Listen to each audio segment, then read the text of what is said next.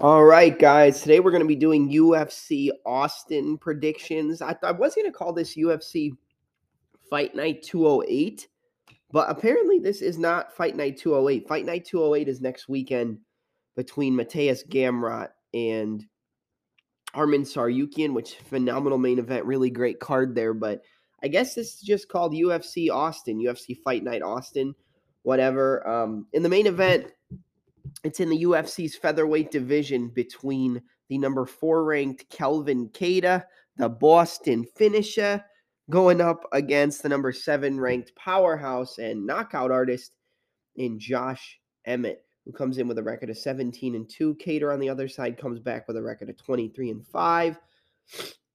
The co-main event is a rebooking of the fight between Joe Lozon and Donald Cowboy Cerrone. Obviously, Cerrone had to pull out of the last fight, which was, I believe, 3 weeks ago. Was it at UFC 274? I think it was UFC 274. Pulled out the day of the fight due to food poisoning. He doesn't know exactly what he got it from, but he said it was the sickest he's ever been, or one of the times he's been the sickest in his entire life. So we're going to get that co-main event. So you got Cowboy, you got Kelvin Cater, you got Joe Lozon, who I believe worked with Jake Manini in the lead up to this fight against Cowboy. So Jake's going to have 2 fighters on this card. We've also talked to Jake Manini on the podcast before. You guys have, I don't know if you've heard the interviews, but I believe there was 2 interviews and then a UFC 259 prediction show, which is actually one of my favorite podcasts that I've ever done. And I'm hoping to get those guys back on again, whether it's Rob, whether it's Kelvin, whether it's Tyson, whether it's Jake. I'm looking to get those guys back on again soon. I'm looking to work out something with Eric Nixick soon. So we're going to see what is going on and how the cookie crumbles. But forgive me because I sound like complete and utter dog shit, but I'm super sick right now. No COVID, but we didn't come here to talk about me. So we're going to get into the predictions. Last week, we did good. I mean, we did all right. I got the main event right with Yuri Prohaska and Glover Teixeira. I'd actually kind of like to do that recap on a separate episode because UFC 275 was definitely the card of the year. It's a card where I believe we should have got 2 new champions. We definitely got the one in the main event in Yuri Prohaska with that late 5th round bulldog choke style rear naked choke with about a minute left in the 5th round after he was probably going to lose a decision to Glover, who's one of the toughest motherfuckers I've ever met, or not ever met, but I've ever seen in MMA. And then Tyler Santos and Valentina Shevchenko. I scored the fight 3-2 for Santos. I think she used her grappling extremely well. I think she controlled the top position. Did she do a lot of it with in terms of ground and pound? No. She did get the back of Valentina and almost choke her out. Obviously, Valentina won the 5th round, just dominated her. The 4th round was very close. You could give the 4th round to Valentina too because she was super active on the feet, but when she got taken down, she again gave up her back and got controlled from the top position and just outworked. I think you could give Valentina the 4th and the 5th for sure. She definitely got the 5th, no doubt. But in my opinion, Tyler Santos won the first 3 rounds. I scored at 48-47 for Tyler Santos to become the new UFC women's flyweight champion. Had a bet on her too. Nothing in a parlay. Well, actually, yeah, I ran a parlay for her to win by decision. That was later on in the card, but I had a straight up bet on Santos. Should have cashed, but it is what it is. Fialho was the one who kind of shit the bed for me last week. I think that was for a lot of people too. I think overall I went 5-2, 4-2 in the pick, or it was either 4-2 or 5-2. I think it was 5-2. Let's see. I don't know if I have it saved, but yeah. Okay, so I had Yuri, I had Tyla, I had Zhang Wei Li, which looked really good for me. I had Fialho and I had Jack Della Maddalena. And then on the prelims, I had Brendan Allen. So we got Allen, Maddalena, Zhang Wei Li, and Yuri Prohaska. Fialho and Santos obviously got wrong. So 4-2 should have been 5-1. in my opinion. I mean, obviously, Fialho, Jake Matthews looked incredible. I mean, you can't really say anything bad about Jake Matthews in the way he performed. He came out of the gate looking like one of the cleanest strikers you've ever seen, and he had been gone for 2 years. I believe 2 years. No, a year. A little over a year, not 2 years. But he came out and shut a lot of people's mouths saying that he wasn't that impressive, and he was at the tail end of his UFC career, 10-5, wasn't going to make it, and he shut Fialho down. And Fialho's a dangerous guy, but I think a lot of people are going to cool off on Fialho now going into his next fight and everything after that. Not because I think that Fialho's a bad fighter. I don't. If anything, I've praised him a lot in his career, or at least his UFC career so far. But he doesn't really like getting pressured. And if you're a technical, clean striker, you could probably have your way with him. I mean, we saw it with Michel Pereira. He won the decision pretty clearly. And then you also saw it with, I mean, look at the Fialho and my God. Look at the Fialho and Matthews fight from this past weekend. And I mean, look at how good he looked. Or how, not how good he looked. I'm sorry, man. I'm just speaking in circles here. How good Matthews looked and how much trouble Fialho had countering a clean technical striker with good distance management. It's no windup on the shots and it's managing your distance. If you can do that against Fialho and have some power and pop in your shots, you're going to give him a hard time. I don't necessarily know if you'll finish him like Jake Matthews did, but you can kind of pick him apart. And I think that's something that we saw, kind of the chink in the armor of Fialho at UFC 275. Zhang Weili looked incredible. I mean, she basically whitewashed Joanna with that second round knockout, and it was fantastic. I mean, in the first round, she should have finished her in the first, taking her down at will, landing her shots on the feet, landing the kicks, landing the punches, taking her down. I mean, I told you guys before the fight that the wrestling from Zhang Weili was going to be a huge problem, and everybody came back, and everybody on the other side who I can't believe how many people picked Joanna. I'm not saying that I don't think that I thought the fight was going to be more competitive. I did, but the wrestling was a big glaring hole in the game of Joanna, and she has good takedown defense. That's 100% for sure.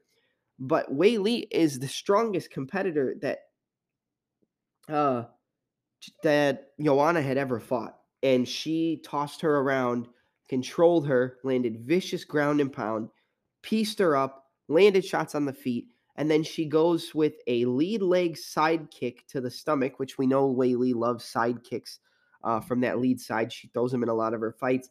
Through that lead leg side kick, Joanna kind of backed off, and then she used the distance that was covered by that kick to step forward and use the momentum to land a spinning back fist as Joanna tried to close the distance. So normally if you throw that front leg side kick, they're going to step off to the side and parry it or catch and parry. And then when they get off on that dominant angle, probably in a southpaw stance, if you're an orthodox, so they could get that outside foot, they're going to get off on that angle and then come down the center with a straight left, come around the side with a right hook, or step off on the angle and then look to body lock you and take you down or just get into that position. So Joanna got hit with that sidekick. Boom. Joanna kind of looked to move forward. But what Weili did is she used that momentum to transition into a spinning back fist and landed right on the ear of Joanna, and she face planted, and that was it. So second round knockout via spinning back fist for Zhang Weili. She's definitely going to be fighting Carla Esparza next. I know Esparza's like, well, I'm the champ, and I don't necessarily think that I have to give Zhang Weili a title shot, and I'm the champ and it's my decision when we're ready to go, and I'm not ready to go yet. And listen, whether it's in 5 months or a year, Zhang Weili is going to obliterate Carla Esparza, literally obliterate her like the Texas Chainsaw Massacre obliterates the butcher shop. Like it's not even going to be close. I would 100% bet on Zhang Weili by finishing that fight, unless the line is just crazy. Because I have a feeling Zhang Weili is going to open as like a minus 300 favorite. At the low end, I think she'll be minus 300 when that line comes out. High end, I can see minus 450, 500. Now that's disrespectful, especially for a challenger who's not coming into the fight as a champion. But man, Zhang Wei Li is going to be the next women's strawweight champion. And I think that since they're more than likely not going to run back Rose and um, they're not going to run back Rose and Carla because that rematch was just awful. But I think what they're going to do is they're going to do Marina Rodriguez versus Rose Namajunas as like a co-main event or feature bout on the pay-per-view. And then they're going to have Carla and Wei Li up on the top of the card, probably a co-main event. So I think it could be feature bout Rose and Marina Rodriguez, and then co-main event Zhang Wei Li and Carla Esparza. That's how I would map it out. I think that's what we're going to see from that division. Joanna retired. Thank you, Joanna and Jacek, for being the most exciting fighter in the women's strawweight division, for being one of the best and most entertaining champions we've ever had in that division. I can't say you're my favorite because my favorite's always going to be Thug Rose, but you're definitely up there. And, I wish you all the best in your career after fighting. And I think I speak on behalf of everybody who's a fan of mixed martial arts, like when I said exactly what I said already. Thank you for everything that you've done for mixed martial arts. Thank you for putting that strawweight division on the map. And thank you for making women's MMA be must see in the Premier League in mixed martial arts. All right, enough of the sappy stuff. Let's get on to the predictions for UFC Fight Night Austin. All right, predictions for UFC Austin. We're going to start off in the middleweight division with a battle between Roman Dolidze, who comes into the fight with a record of 9 victories and 1 defeat, going up against Kyle Daukaus. Now, he comes back on the other side with a record of 11-2 and 1 no contest. So 9-1 for Dolidze, 11-2 and 1 no contest for Kyle Daukaus. So Daukaus fights out of primarily the southpaw stance. He likes to throw that right hook, the straight left down the center. He had that controversial fight against Kevin Holland, who also fights on this card. We'll talk about him in a little bit. He had a controversial fight against Kevin Holland where they both came in to close the distance. I think Daukaus was going to get a body lock, and Holland tried to meet him head on, and he literally met him head on. They clashed heads. Kevin Holland went out, face planted for a second, but woke back up. Daukaus, since the ref didn't jump in, he jumped on him, went to lock up a palm-to-palm guillotine, and almost got it. They kind of scrambled out. There was a little scramble for position. Daukaus was able to take the back, get his hooks in, and lock up a standing rear naked choke and get the submission. So Daukaus submitted Kevin Holland, but the fight was called a no contest due to the accidental clash of heads and the fact that Holland basically got knocked out. I'm a little bit surprised that Holland is not fighting Daukaus on this card. I know Holland's back down at 170, so it wouldn't make any sense for him to fight at middleweight again. But I think Daukaus and Holland is definitely a fight to run back in the future if Holland does decide to go back up to 185. But we'll see if that takes place.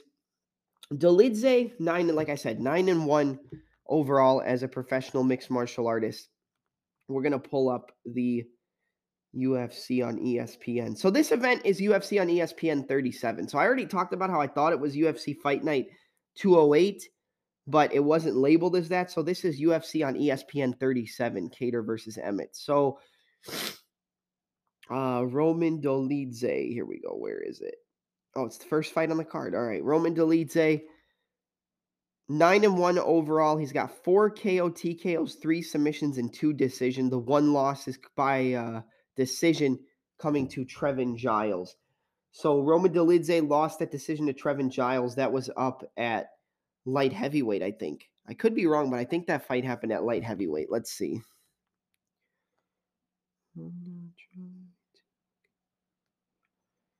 I mean, Giles is a middleweight, but for some reason I thought it was light heavyweight, but I'm probably wrong there. So Dolidze lost to Trevin Giles. He got dominated there. He's coming off of wins over Laureano Starpoli, which was his last fight. That was on June 5th, 2021. He won via unanimous decision at UFC Fight Night 189. That fight was awful. It was a lot of getting into close range, controlling in the body lock, working up against the cage, looking for trips, inside and outside trips, but really just looking to control position and not looking to finish the fights. Staropoli came back later in the fight and was landing some good shots on the feet.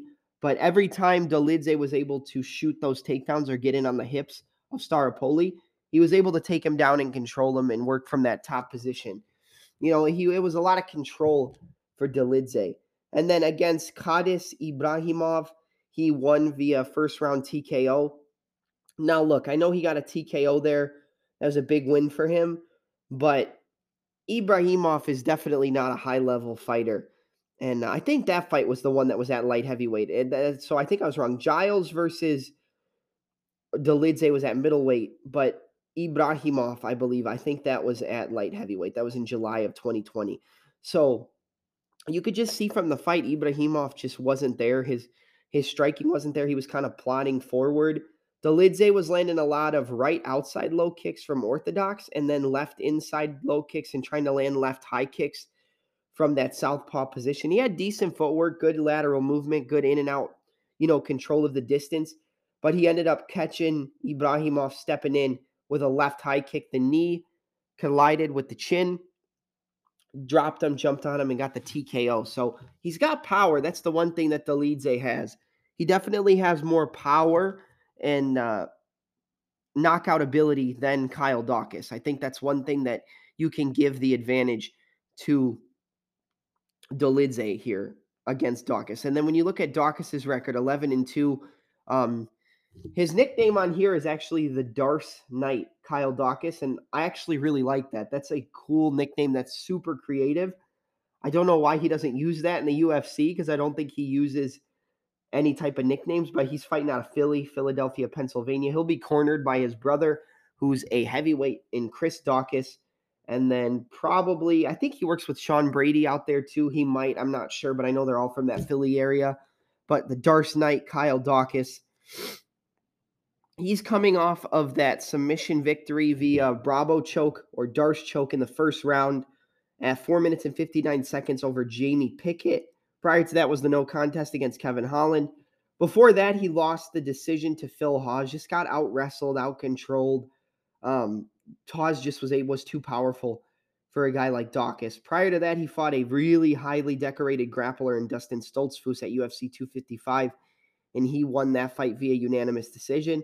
My favorite fight I've ever seen Kyle Daukaus in was his UFC debut against Brendan Allen at UFC on ESPN 12, Poirier versus Hooker.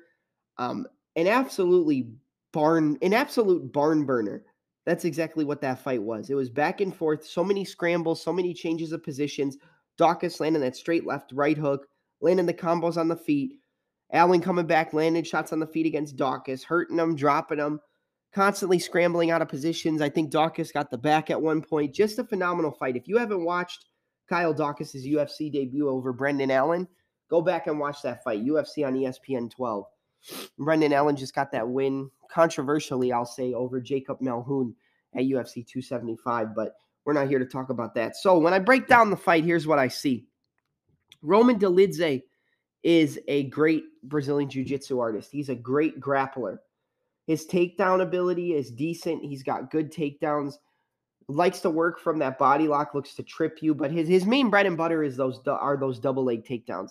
He's going to try to get in on your hips, shoot those doubles, take you down and control you. The problem is, even if he takes you down, he's not very active in any positions that he has when it comes to being in a dominant position on the floor. He likes to control you. He likes to keep you up against the fence in that over-under position in a double underhook, keep you up against the cage with that shoulder pressure and not allow you to circle off and get back to the center. I don't think that Dolidze is going to be able to play that game against a guy like Kyle Daukaus, who is a phenomenal Brazilian Jiu-Jitsu artist in and of his own right, but he is a much better striker than Dolidze on the feet.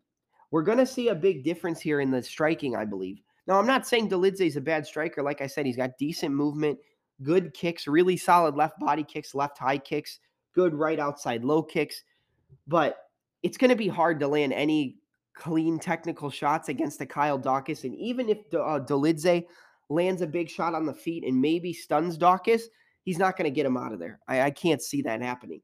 Now, Dolidze is 11-1, or I'm sorry, 3-1 in the UFC. The only loss coming to Trevin Giles. Dawkins, on the other hand, is 2-2, I believe, in the UFC, with wins over Stoltzfus and Jamie Pickett, and then losses to Brendan Allen and Phil Hawes, which losing to Phil Hawes and Brendan Allen are definitely not a thing to hang your hat on. Maybe the Brendan Allen loss, but at the time when he fought him, Brendan Allen was very highly regarded.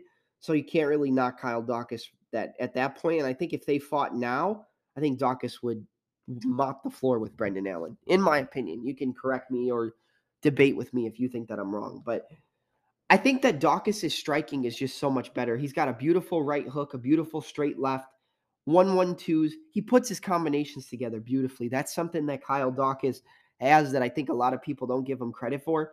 It's throwing 3, 4, 5, 6 punch combinations. He can put it together. Touch, touch, touch. Right hook, left uppercut, right hook. 1, 2, 3, 3, 2. 1, 2, 3, 3, 2. Uppercut. Putting the combinations together. And if he gets those combinations in the face of Roman Dolidze, he's going to get him panic shooting, and it can leave the neck open for, now we know, who the person who's called the Darce Knight. And if you leave your neck open against Dawkins, I think Dawkins can lock up a submission and submit him. But I also think that Dolidze is going to have the strength and power advantage. So I think we're going to see a lot of this fight when it's in close range, fought up against the cage in the over-under position, looking to get the double unders, constantly fighting for the pummeling. There's going to be a lot of pummeling here, a lot of shoulder strikes, a lot of knees to the legs, knees to the body. And I think that the thing is, Dawkins is going to start to take over in the second and the third round. Dolidze is going to tire out, but he's still going to have the pop in his shots to land those combinations on the feet. The striking of Kyle Dawkins is levels above Dolidze, but Dolidze has enough power to shut his lights out, I believe. I mean, no, I don't think he can knock him out, but he can definitely hurt him. Dolidze has good power in his kicks and in his punches, so I do think he can hurt Dawkins, so Dawkins does have to be a little bit careful. But I think the takedowns, the wrestling is going to kind of stifle each other out in the first round, round and a half. But the longer the fight goes, that's when Dawkins is going to be able to take over with his pace, his combinations, his pressure. He's more active from the bottom, more active from the top when it comes to the ground game. I think that he's going to be more dangerous. He's going to offer more danger to Roman Dolidze than Dolidze does to him. Dolidze doesn't impress me too much, but he is something that he is somebody that I think Dawkins has to worry about in certain positions, especially with the strength that he possesses. But overall, I'm going to have to go with Kyle Dawkins here. I'm going to go with Kyle Dawkins to defeat Roman Dolidze via a 29-28 unanimous decision. I could see a late submission if he's able to tire out Dolidze, but I think that he's just going to grind him out. He's going to outstrike him on the feet. I think it's going to be a close first round. In the second and third, that's where Dawkins is going to take over with his boxing, his combinations, shots to the face, just pop, pop, pop, pop, pop, pop, pop, pop, pop, boom, boom, boom, boom. He's got great boxing, and I think that's something you'll see here. The straight left into the right hook into the straight left, the jab into the right hook into the straight left hand. All that stuff's going to be open for Dawkins. The takedowns and the top control, I think, are going to be open towards the midpoint of the second round and into the third.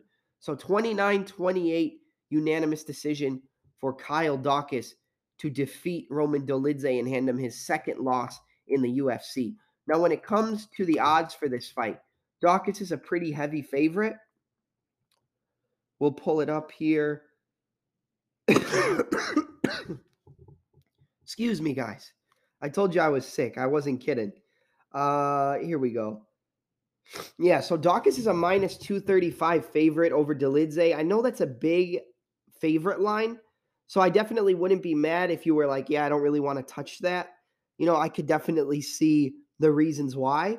But I think Dawkins is one of your locks for this card if you're looking at it from a betting standpoint. I think Dawkins to win straight up or Dawkins to win by decision. I could see the Dawkins by submission line too, so I wouldn't really be mad at you for any way that you attack it. If you're looking to make more money, I would say probably run the Dawkins by decision because I do think that Dolidze is going to be durable and tough enough to last those 15 minutes, but I don't think he gets his hand raised against Daukaus if it goes to the judges' scorecards. And then Daukaus straight up in a parlay, along with another guy we're going to talk about later on in the card, I think is a great look for this card and this card specifically. But we'll get to that later. But yeah, I do think that Daukaus should be one of your locks for this week. And you can not take it because of how high the favorite is at minus 235. But I do like Daukaus as a lock for this weekend. But my pick is Kyle Daukaus to defeat Roman Dolidze via 29-28 unanimous decision. All right, and now we move to a fight in the UFC's bantamweight division between Mr. Knockout, everybody's favorite, Mini Masvidal, Adrian Yanez. He comes into this fight with a record of 15 victories and 3 defeats, and he is going up against the durable, I guess the best way you could describe him is just a dog of a competitor in prime time, Tony Kelly, who holds a record of 8 victories and 2 defeats. This is a really, really solid fight, a really, really high-level fight, in my opinion. And I think a lot of people are completely writing off Tony Kelly because they just see the hype, the knockouts that Adrian Yanez is able to, showcase in the UFC, his crisp striking, his crisp counter ability. And they're just kind of looking at Tony Kelly and being like, another knockout for Adrian Yanez, another knockout for Adrian Yanez. And, I do see where you're coming from. Like, the dude has a lot of wins. He's 5-0, I believe, in the UFC. He might be 4-0, but I'll pull it up really quick and we can check.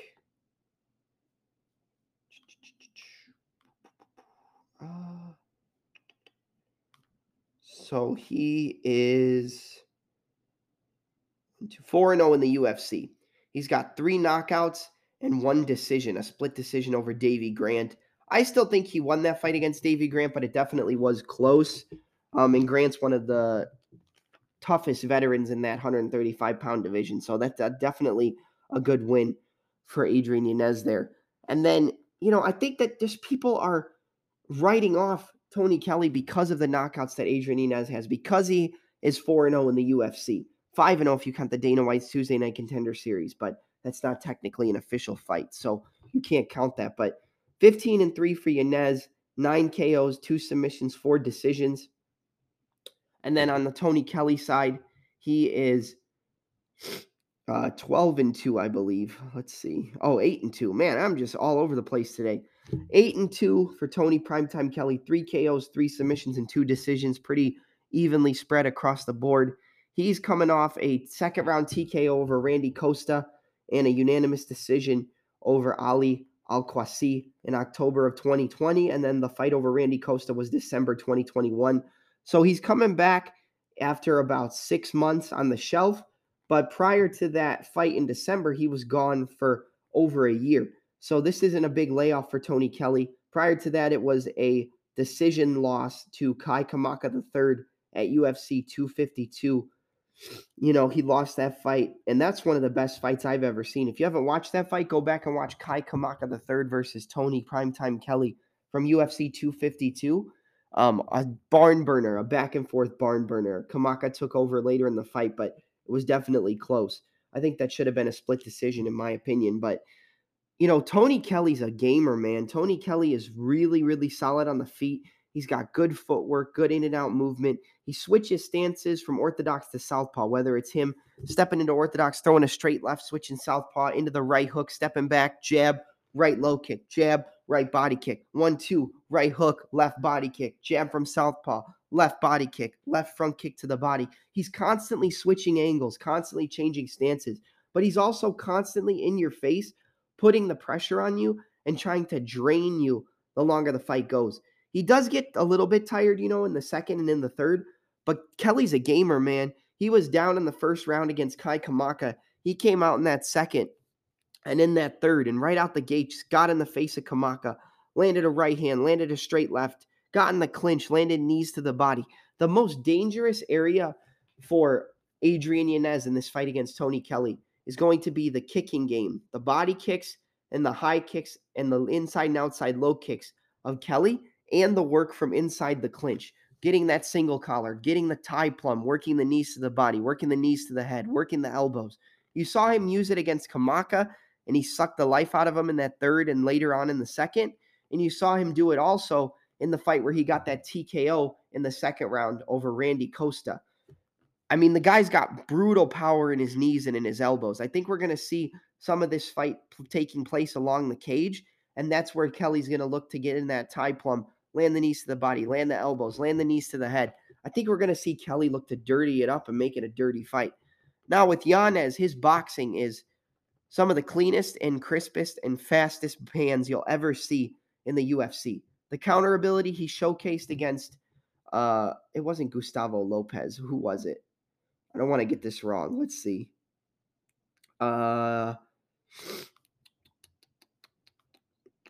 It was Gustavo Lopez. Okay, I was right. Even when I thought I was wrong, I was right. Against Gustavo Lopez, where he timed him stepping in off that switch stance combination, and boom, just countered him with a right hand.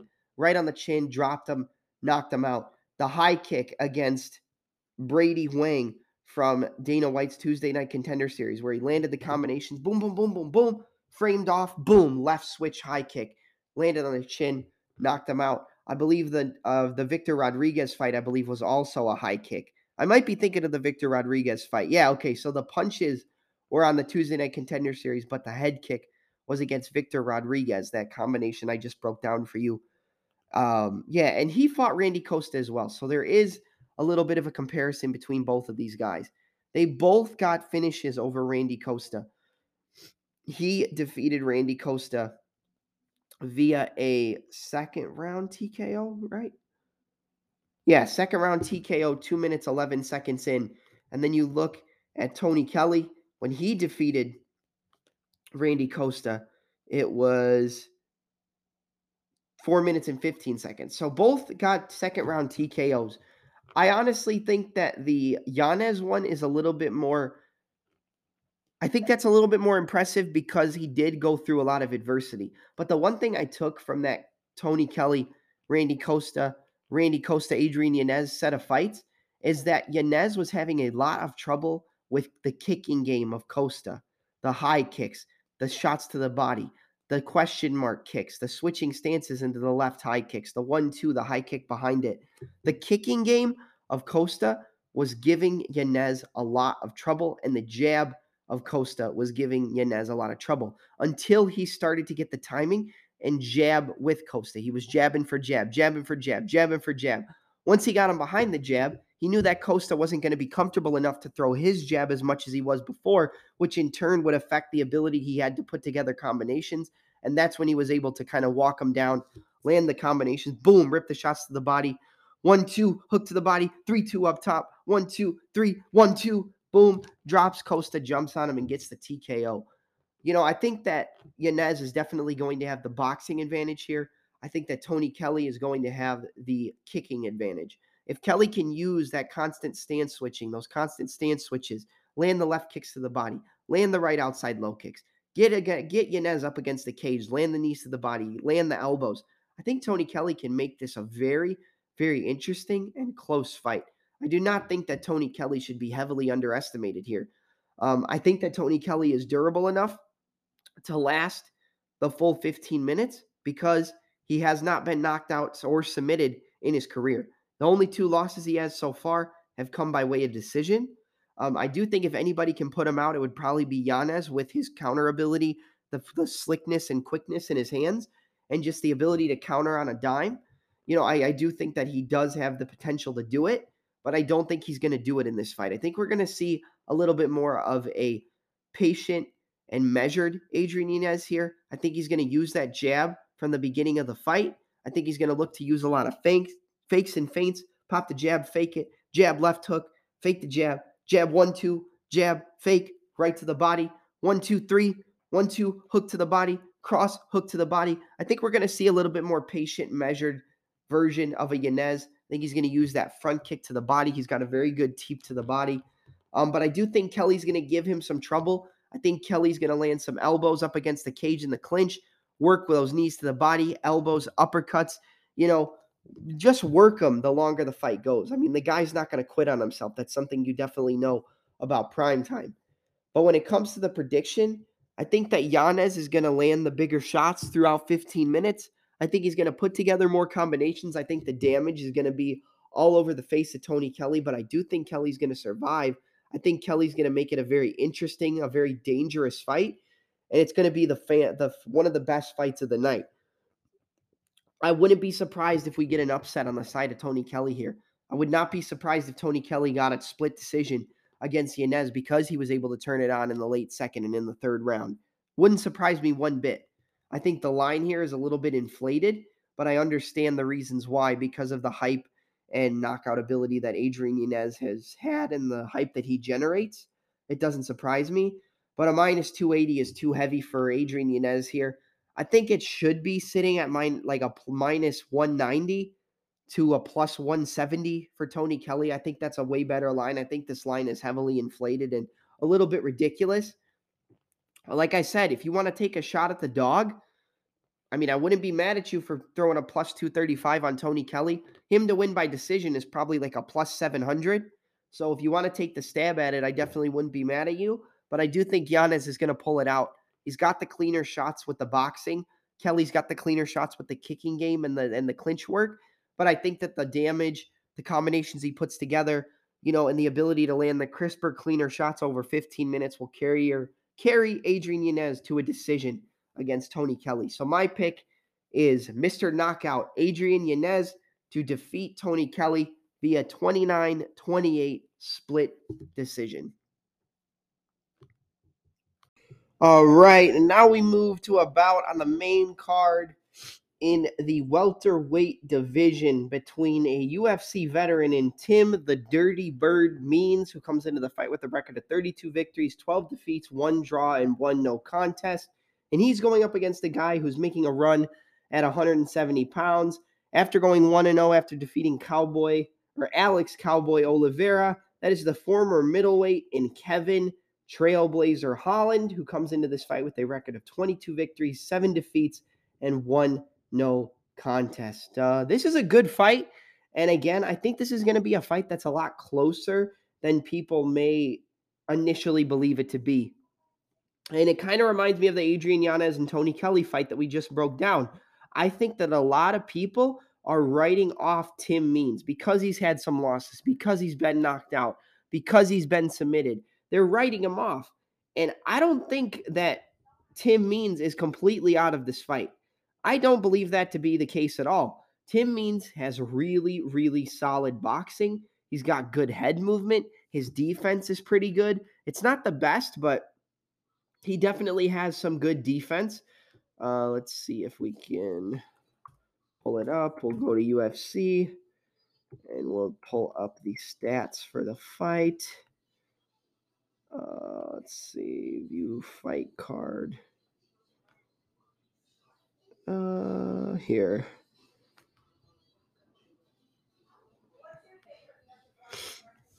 All right. So for this fight, Tim Means is coming in at 6'2".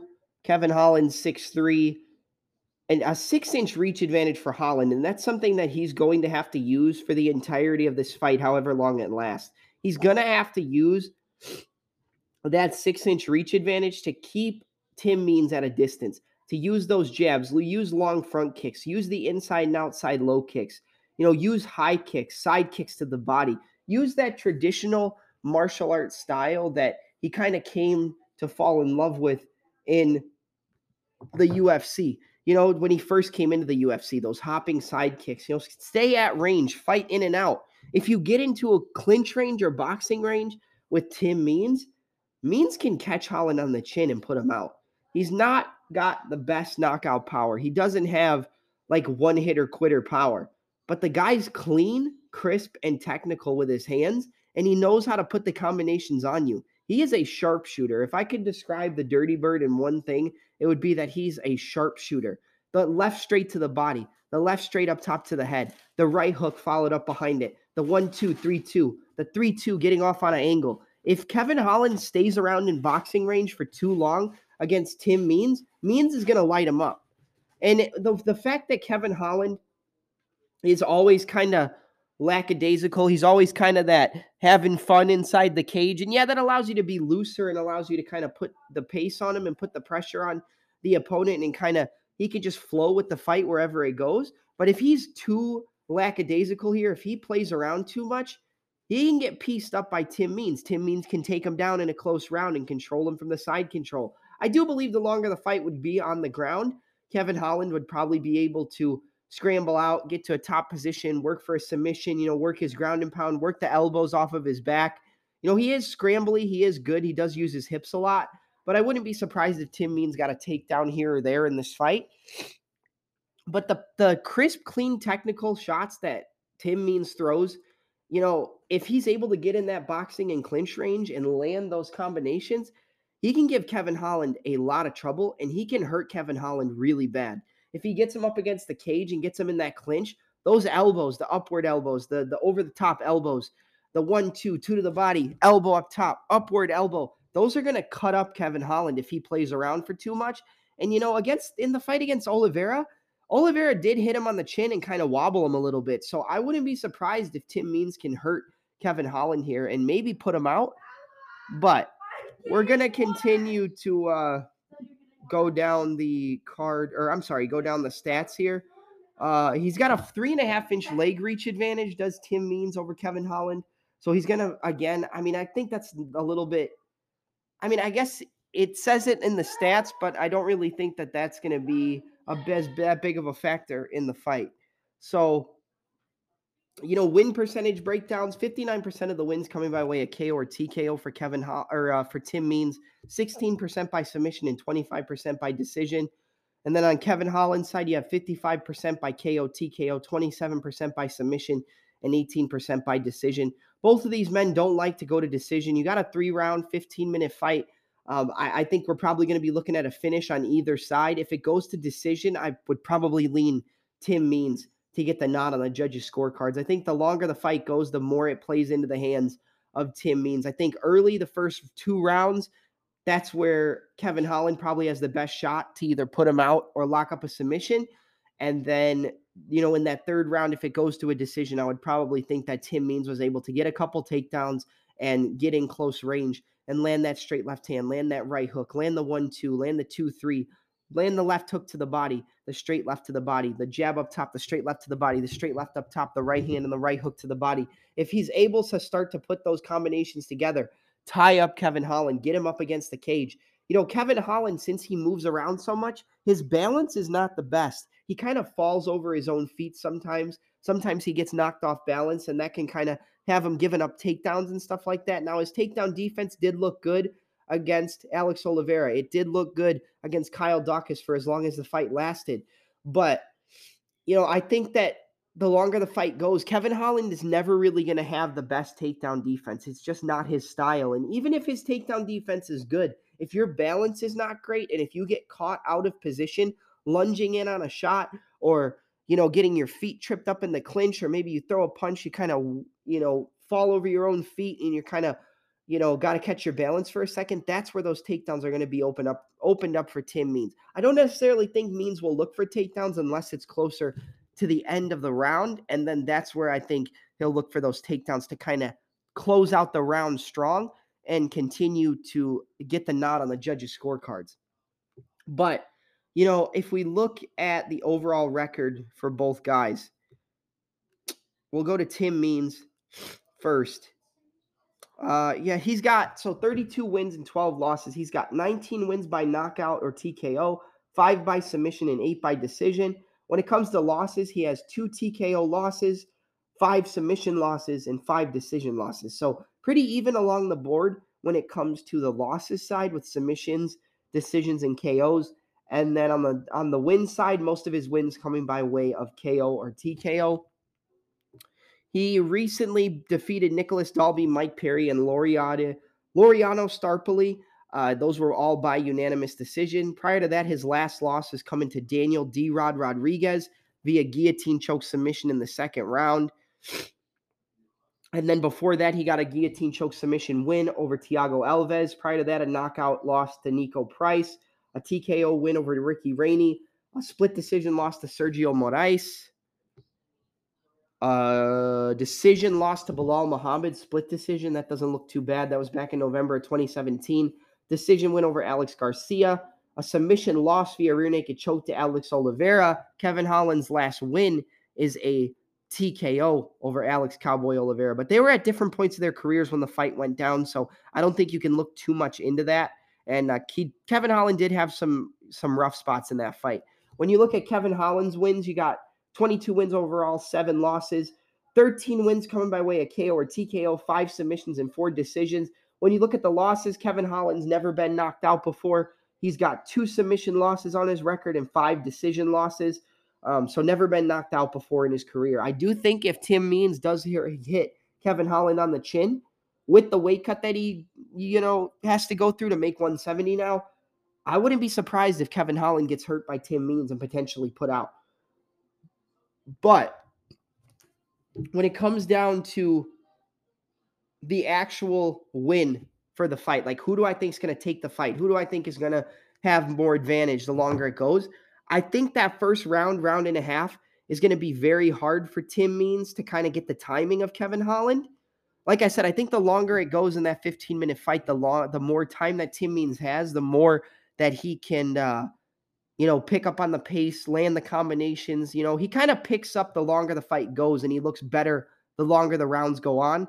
But early on, I think that it is live for Kevin Holland to catch Tim Means and rock him. Maybe hurt him on the feet, lock up a submission. I think that's a possibility. Or hurt him on the feet overall and then knock him out just by landing the bigger shots. He does possess power. The shot he caught Alex Cowboy Oliveira with was a little short right hook that dropped him, and then he jumped on him and landed the ground and pound.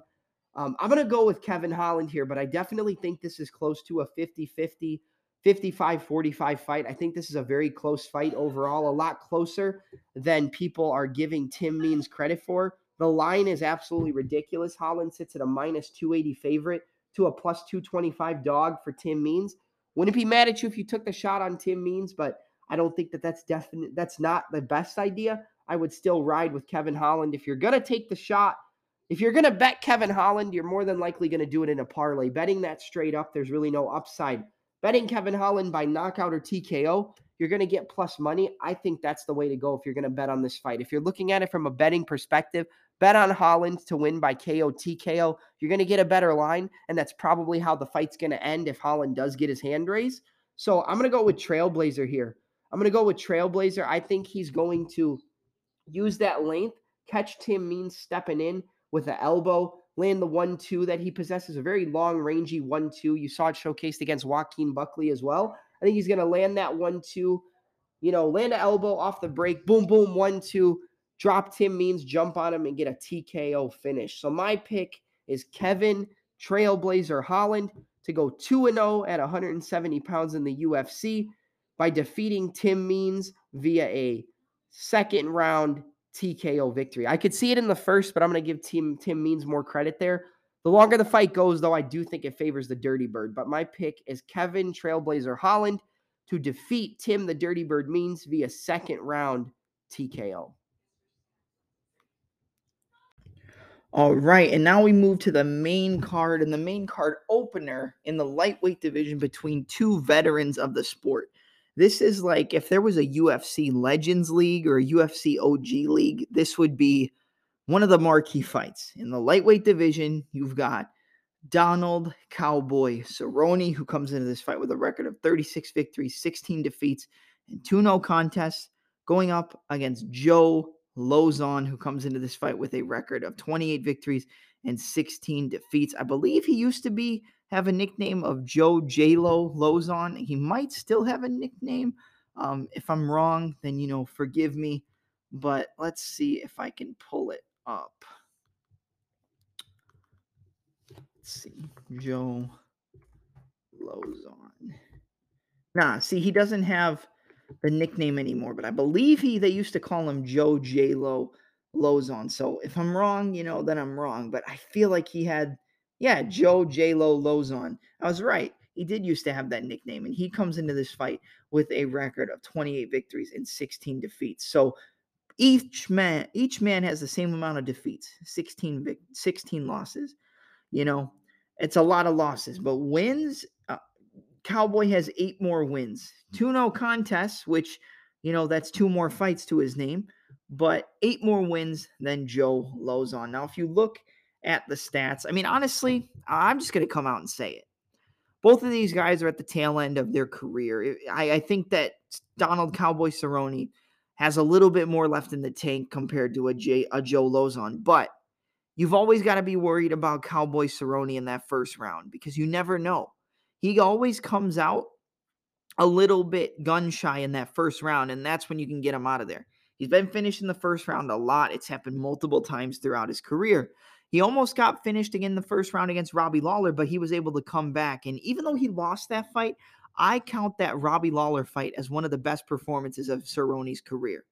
I think in recent years, we're not going to count when he was on that crazy tear at lightweight before he fought RDA and then ended up losing, for the championship. But when he went into that second run, right before he lost to Tony Ferguson at UFC 238, I think the performance against Al Iaquinta is one of the best of his career.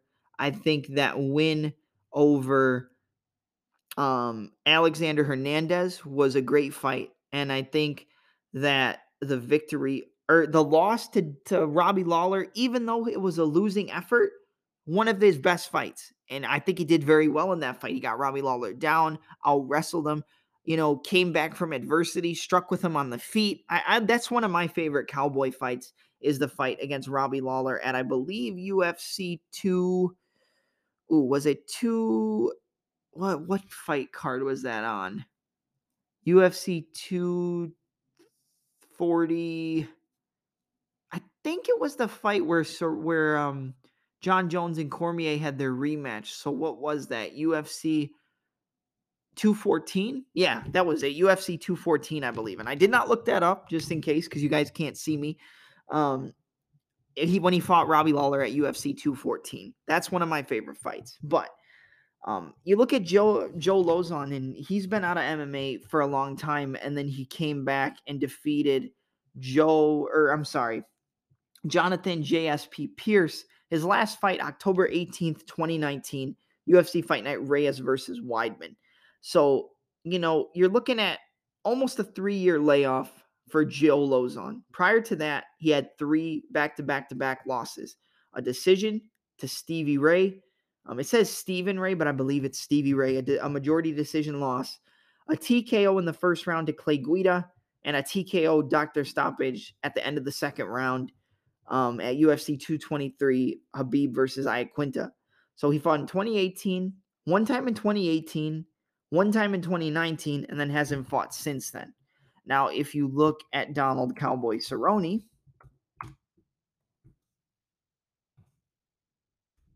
we're just going to pull it up like this. So give me 1 second. His last fight came against Alex Morano at UFC on ESPN 24, Rodriguez versus Waterson on May 8th. So almost a year since Cowboy has fought. I think that's going to rejuvenate him a bit. It's been 3 years since Lauzon has fought, almost 3 years. It's been about a year since we've seen Cowboy in there. At the day of the fight, it's actually going to be 364 days since we've seen Cowboy in the octagon. He lost to Alex Morano via first round TKO. Prior to that, a no contest to Nico Price. It was a draw, but it says no contest. I believe something happened, but it was scored a draw.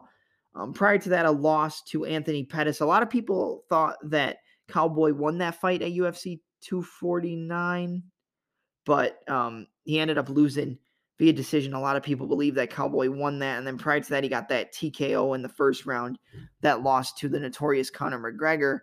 And then prior to that, a TKO in the first round to Justin Gaethje. Prior to that, a TKO in the second round. Going into the third round against Tony El Cucuy Ferguson. So his last win came at UFC Fight Night Iaquinta versus Cowboy in May of 2019. May is actually a pretty significant month for these two, especially for Cowboy and their fights taking place in May. It doesn't really mean anything, but if you like to play off that superstitious stuff when it comes to MMA, then maybe it's something to look into. Maybe May is going to be the lucky month for Cowboy. His last win, May 2019. Joe Lauzon's last win, 2019. But Cowboy has fought 6 more times. all losses, 1 draw. So 1 draw, 5 losses. 0-5-1 in his last 6 fights. Lauzon is, if we're going off last 6 fights, he is 2-4 in his last 6. So 0-5-1, 2-4. Both of these guys veterans. Both of these guys at the tail end of their careers. I think we know that. I think if Lauzon wants to win this fight, he's got to come out heavy and hard in the first round. He's got to push Cowboy back, get in his face, land the 1-2, land the left hook, push Cowboy up against the cage, try to work the elbows and knees from the clinch, but you got to hurt Cowboy in the first round, and you got to get him out of there. After the first round, Cowboy is going to take over in the second, take over in the third, probably get a finish or easily get a decision. I don't see Lauzon getting a decision here. If Lauzon's going to win, he's got to bum rush him. He's got to push Cowboy back. Cowboy's usually a notoriously slow starter. So if you're going to get Cerrone out of there, you have to get him out of there early, hurt him early, like he did against Jonathan JSP Pierce in his last fight. Hurt him with the 1-2, hurt him with the left hook right hand, jumped on him, got him in that half Nelson, and rained down ground and pound from the back. Had back mount, had his hooks in, but had him in the half Nelson, reaching around the head, controlling him, boom, just landing ground and pound. The thing I noticed about Lauzon in that fight is he had a lot of pop in his shots. His ground and pound was heavy. It was hard. And even the shot on the feet, it didn't look like anything super heavy, but it hurt Jonathan Pierce. It hurt him bad. It rocked him. It hurt him. And, I think that's, Lauzon has some power. I would not bet on this fight. If you're betting, I would not bet on this fight at all.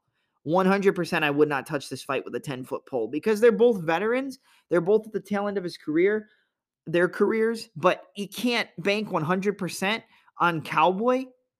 If I was going to lean aside, I would lean Cowboy, but if you're betting, I would stay away from it because you can't, because the first round is always going to be scary in a Cerrone fight. And if I'm breaking it down, if I'm going to pick a winner, I think that Cowboy survives the first round. I think Lauzon hurts him early, but he's able to survive, kind of like he did in the Nico Price fight. And then I think that he's going to just, start landing his combination, start landing that lead uppercut, the 1-2 lead uppercut, right high kick, 1-2 high kick behind it, jab, low kick, jab, right body kick, 1-2 lead high, 1-2 cross lead high kick, jab, front kick to the body. I mean, just traditional Cowboy Muay Thai combos. He's going to start putting them together. I think he's going to hurt Lauzon on the feet, drop him, and get a TKO here. I'm always worried to pick Cerrone now, especially at this point in his career. Would be worried to pick either guy. I wouldn't be mad at you for picking the Lauzon side because I think odds-wise, I think it's pretty close. Cowboy probably is a favorite, but let's check it out. Let's see. We're going to go to Oliveira versus Gaethje because they list the odds here. So we'll go Cowboys a minus 165 favorite to a plus 145 for Lauzon. I like that line. I think it's good. Cerrone's last few fights, haven't been great. Lauzon hasn't fought in 3 years, almost 3 years. So, I think it's basically a pick 'em, but I would lean more Cerrone. I would probably go 65-35 Cerrone. So I'm going to go Donald Cowboy Cerrone to survive an early onslaught in the first round, start landing those knees to the body, the front kicks, the 1-2 low kicks, the combinations on the feet, and getting a second round TKO victory over Joe Lauzon. So Cerrone to defeat Lauzon via second round TKO. All right, and now we move to the main event of the evening and a pure, unadulterated, personified firefight in the UFC's featherweight division. You have a battle between top 10 ranked contenders and the number 4 ranked Kelvin Kattar coming into the fight with a record of 23 victories and 5 defeats, going up against the number 7 ranked Josh Emmett, who comes into the fight with a phenomenal record of 17 victories and 2 defeats. Man, what a great fight this is, and what a great main event we're getting for this fight night. The main event this weekend and then next weekend with Mateusz Gamrot and Arman Tsarukyan. Great main events back-to-back. Great contender fights, good competitive fights in the divisions. I'm super excited for this main event. Now, I've talked about Kelvin Kattar multiple times on this podcast. That's my boy. Kelvin Kattar's always been my boy. He's been one of my favorite fighters in the UFC before he even was ranked, before he even got into those rankings. I was always on Kelvin Kattar. Got to see him knock out Ricardo Lamas live at UFC 238 at the United Center.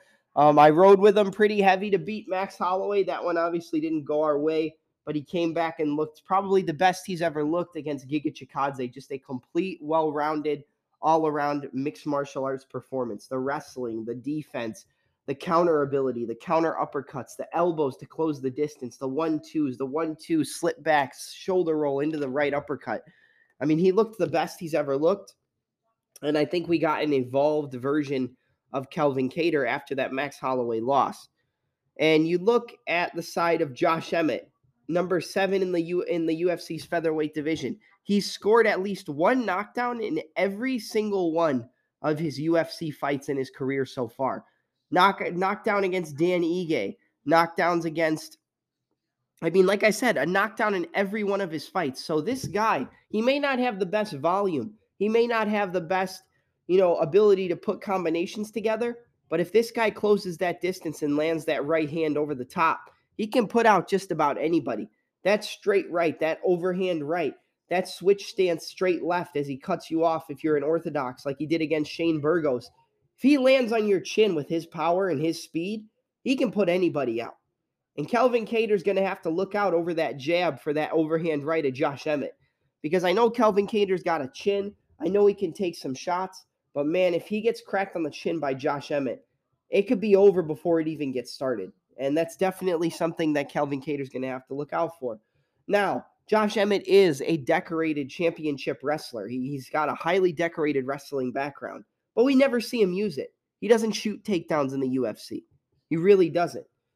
I think he shot maybe 1 or 2 takedowns in his entire career. He's not looking to shoot takedowns. That's just not who he is. And I don't necessarily think he's going to try to use his wrestling against Kelvin either, because Kelvin is going to entertain that toe-to-toe boxing match. But if Kelvin plays it too reckless and goes toe-to-toe with Emmett for too long, man, Emmett's speed with that right hand, it could put Kelvin out. I know Kelvin's got a chin. I know he's never been knocked out. I know he got hurt by Max Holloway, took all that damage. But Emmett's a different breed, man. If Emmett catches Kelvin over the jab with that overhand right, the fight could be over extremely quickly. I don't think people understand. To get a knockdown in every one of your UFC fights, which in total comes out to about, let's see, 1, 2, 3, 4, 5, 6, 7, 8. He's got 10 fights in the UFC, scored at least one knockdown in every single one. Knocked down Shane Burgos, I believe, twice in their fight. Knocked down Jeremy Stevens. The guy puts you on ice. He doesn't finish everybody, but he's got the power to knock out just about anybody. Even the Michael Johnson fight. Michael Johnson was on his way to winning that decision on the judges' scorecards. He looked great at 45. Emmett gets to the outside of that lead right foot with that feint left hook. Boom! Comes over the top. Beautiful shot. Lands right on the chin of Michael Johnson. Puts him out cold. He's got power for a full 15 minutes. Now, the question is, this is a main event. Does he have power for a full 25-minute fight? I think he still will carry the power, but I don't think against a guy like Kelvin, who's got the volume, got the counter ability, and got the clean, crisp boxing, probably the best boxing. One of the best boxers in the UFC, one of the best and most clean boxers in that featherweight division. Against a guy like that, I don't think that power is going to really have a place in the 4th and 5th round, but he's still going to have it. And if he lands on the chin of Kelvin, he can definitely hurt him and put him out. The problem with this fight, though, is the volume. But let's talk about the stats really quick before we go into the full breakdown. We'll talk about the stats. Kelvin is going to have a 2-inch reach advantage and a 5-inch height advantage. 5'11" for Kelvin Kattar, 5'6" for Josh Emmett, 72-inch reach for Kelvin, 70-inch reach for Emmett. Half-inch leg reach advantage for Kelvin. I don't really think that's going to play much of a factor, but that 2-inch reach advantage, if he can keep Emmett behind that jab, then that can definitely play a factor and be the story of the fight.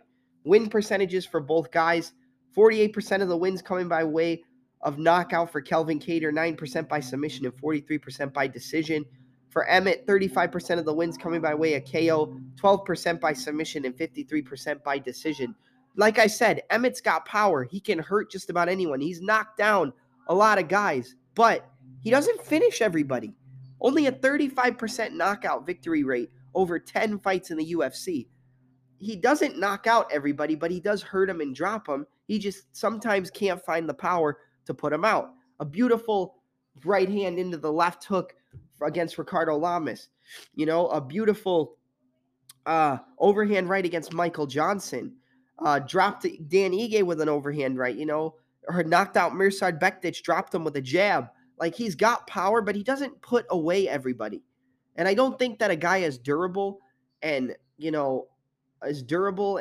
long-lasting as Kelvin Kattar, I don't think that knockout's really going to be there much for Emmett in this fight. He does have the power. He probably will hurt him. He might drop him, but I don't necessarily think he's got the ability to get Kelvin out of there.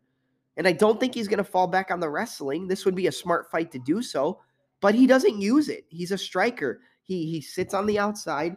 He plays with the fakes and feints, plays with the hands, and looks for an opportunity to get that outside foot if you're southpaw, or get that angle if you're an orthodox, and land the overhand right, land the straight right down the middle, land the switch stance straight left like he did against Burgos. He looks for an opportunity to land that power. He plays around, loses the round, boom, finds a way to land that power. That's how Emmett fights. When you look at average fight time, you got 14 minutes and 40 seconds for Kelvin to 11 minutes and 59 seconds for Emmett. And then, like I said, Kelvin's got more knockouts and finishes than Josh Emmett does. Almost a 50% knockout win rate for Kelvin to a 35% knockout win rate for Emmett. He's got more knockdowns, though. Like I said, he puts somebody down. 1.38 knockdowns per 15-minute fight for Emmett to 0.51 knockdowns for Kelvin Kattar. Significant strikes landed per minute, 5.19 on the side of Kattar to 4.28 for Emmett. 41% significant strike accuracy for Kelvin to a 39% for Josh Emmett, so very close. Strikes absorbed per minute, Kelvin takes more shots, 7.64 to 4.1 for Josh Emmett. I feel like those absorbed per minute strikes, I feel like that was heavily skewed by that Holloway fight because he took 450, 500 shots to the head. Still made it out, still got through the 5 rounds, but I feel like those stats were heavily upped because of that fight. And man, that fight was crazy. Defense overall, Emmett has the better defense. 62% striking defense for Emmett to 52% defense for Kelvin Kattar. Grappling, 1.25 takedowns per 15-minute fight for Josh Emmett, 0.51 for Kelvin. Takedown accuracy, 29% for Kattar to 47% for Emmett. Takedown defense, though, almost a 90% takedown defense for Kelvin Kattar compared to 58% takedown defense for Emmett. 0.1 submissions per 15-minute fight on the side of Kelvin to 0.13 for the side of Josh Emmett. I honestly think that this is going to be a fight where after the first round and a half, Kelvin's going to take over and take over big. The jab of Kelvin is going to be the key against a guy like Emmett, but he's going to have to throw it a little bit different from other fights because I do think Kelvin has the crisper technique. I do think there's way less windup with Kelvin. We know that. He's one of the best boxers in the UFC. The combination, the volume striking, 3-4 punch combos, the counter ability, being able to step back, time that rear uppercut like he did against Burgos, step back, boom, catch him coming in like he did against Zabit, like he did against I keep wanting to say Kelvin Kattar, but I'm not. Giga Chikadze, against Shane Burgos, against Zabit. He always times you stepping in with that rear uppercut. 1, 2, boom, boom, fade back, right uppercut. Fade back, right uppercut, straight right, left hook, 1, 2. He's got the ability to put the combinations together. The thing that he has to do in this fight, I think that's going to make a big difference, is he's going to have to throw the 2-1 instead of the 1-2, or feint the 2, then throw the 1, then throw the 1-1-2. Because if you can use those feints to set up the jab, pop the jab, boom, jab, feint, boom, feint, left hook, feint, jab, left hook, right hand.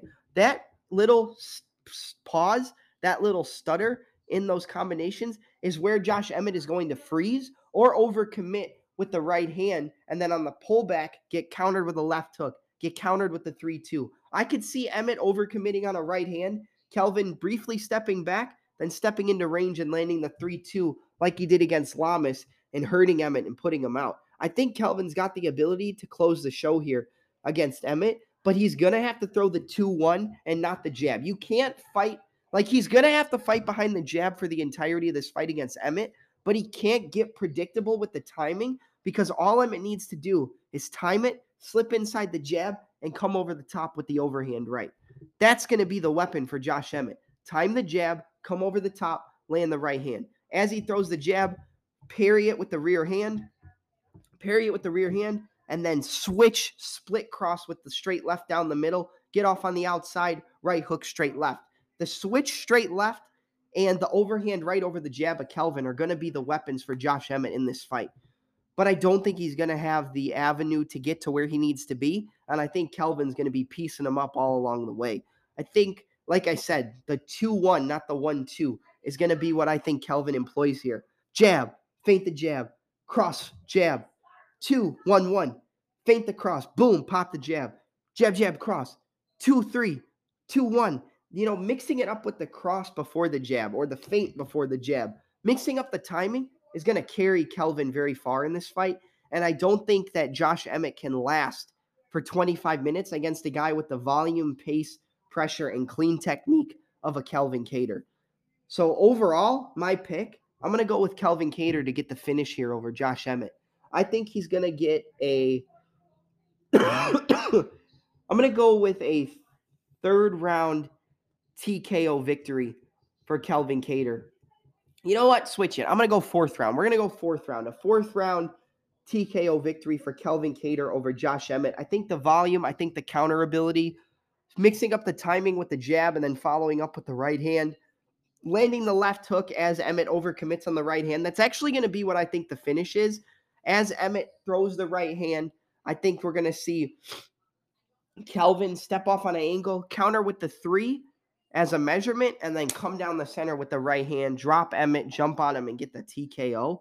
So my pick is Kelvin Kattar, the number 4 ranked featherweight in the division, to defeat the number 7 ranked Josh Emmett via a fourth round TKO victory. And when you're looking at the betting line, I mean, Kelvin's sitting at around a minus 225, 235 favorite to a plus 185, plus 190 for Emmett. I think the line is right here. I think it could be a little bit closer, but I definitely see why they lined it the way that they did. I think Kelvin's a lock. We talked about Daukaus being a lock earlier on in the card.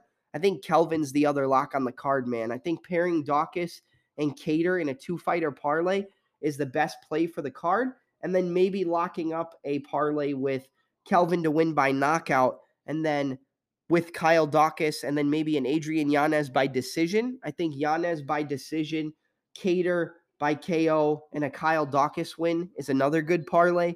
I think Daukaus by decision, Kattar by KO. I mean, you can play with the props in these fights, but I definitely think Kelvin is your main lock for the card, along with Kyle Daukaus, who opens up the card for us.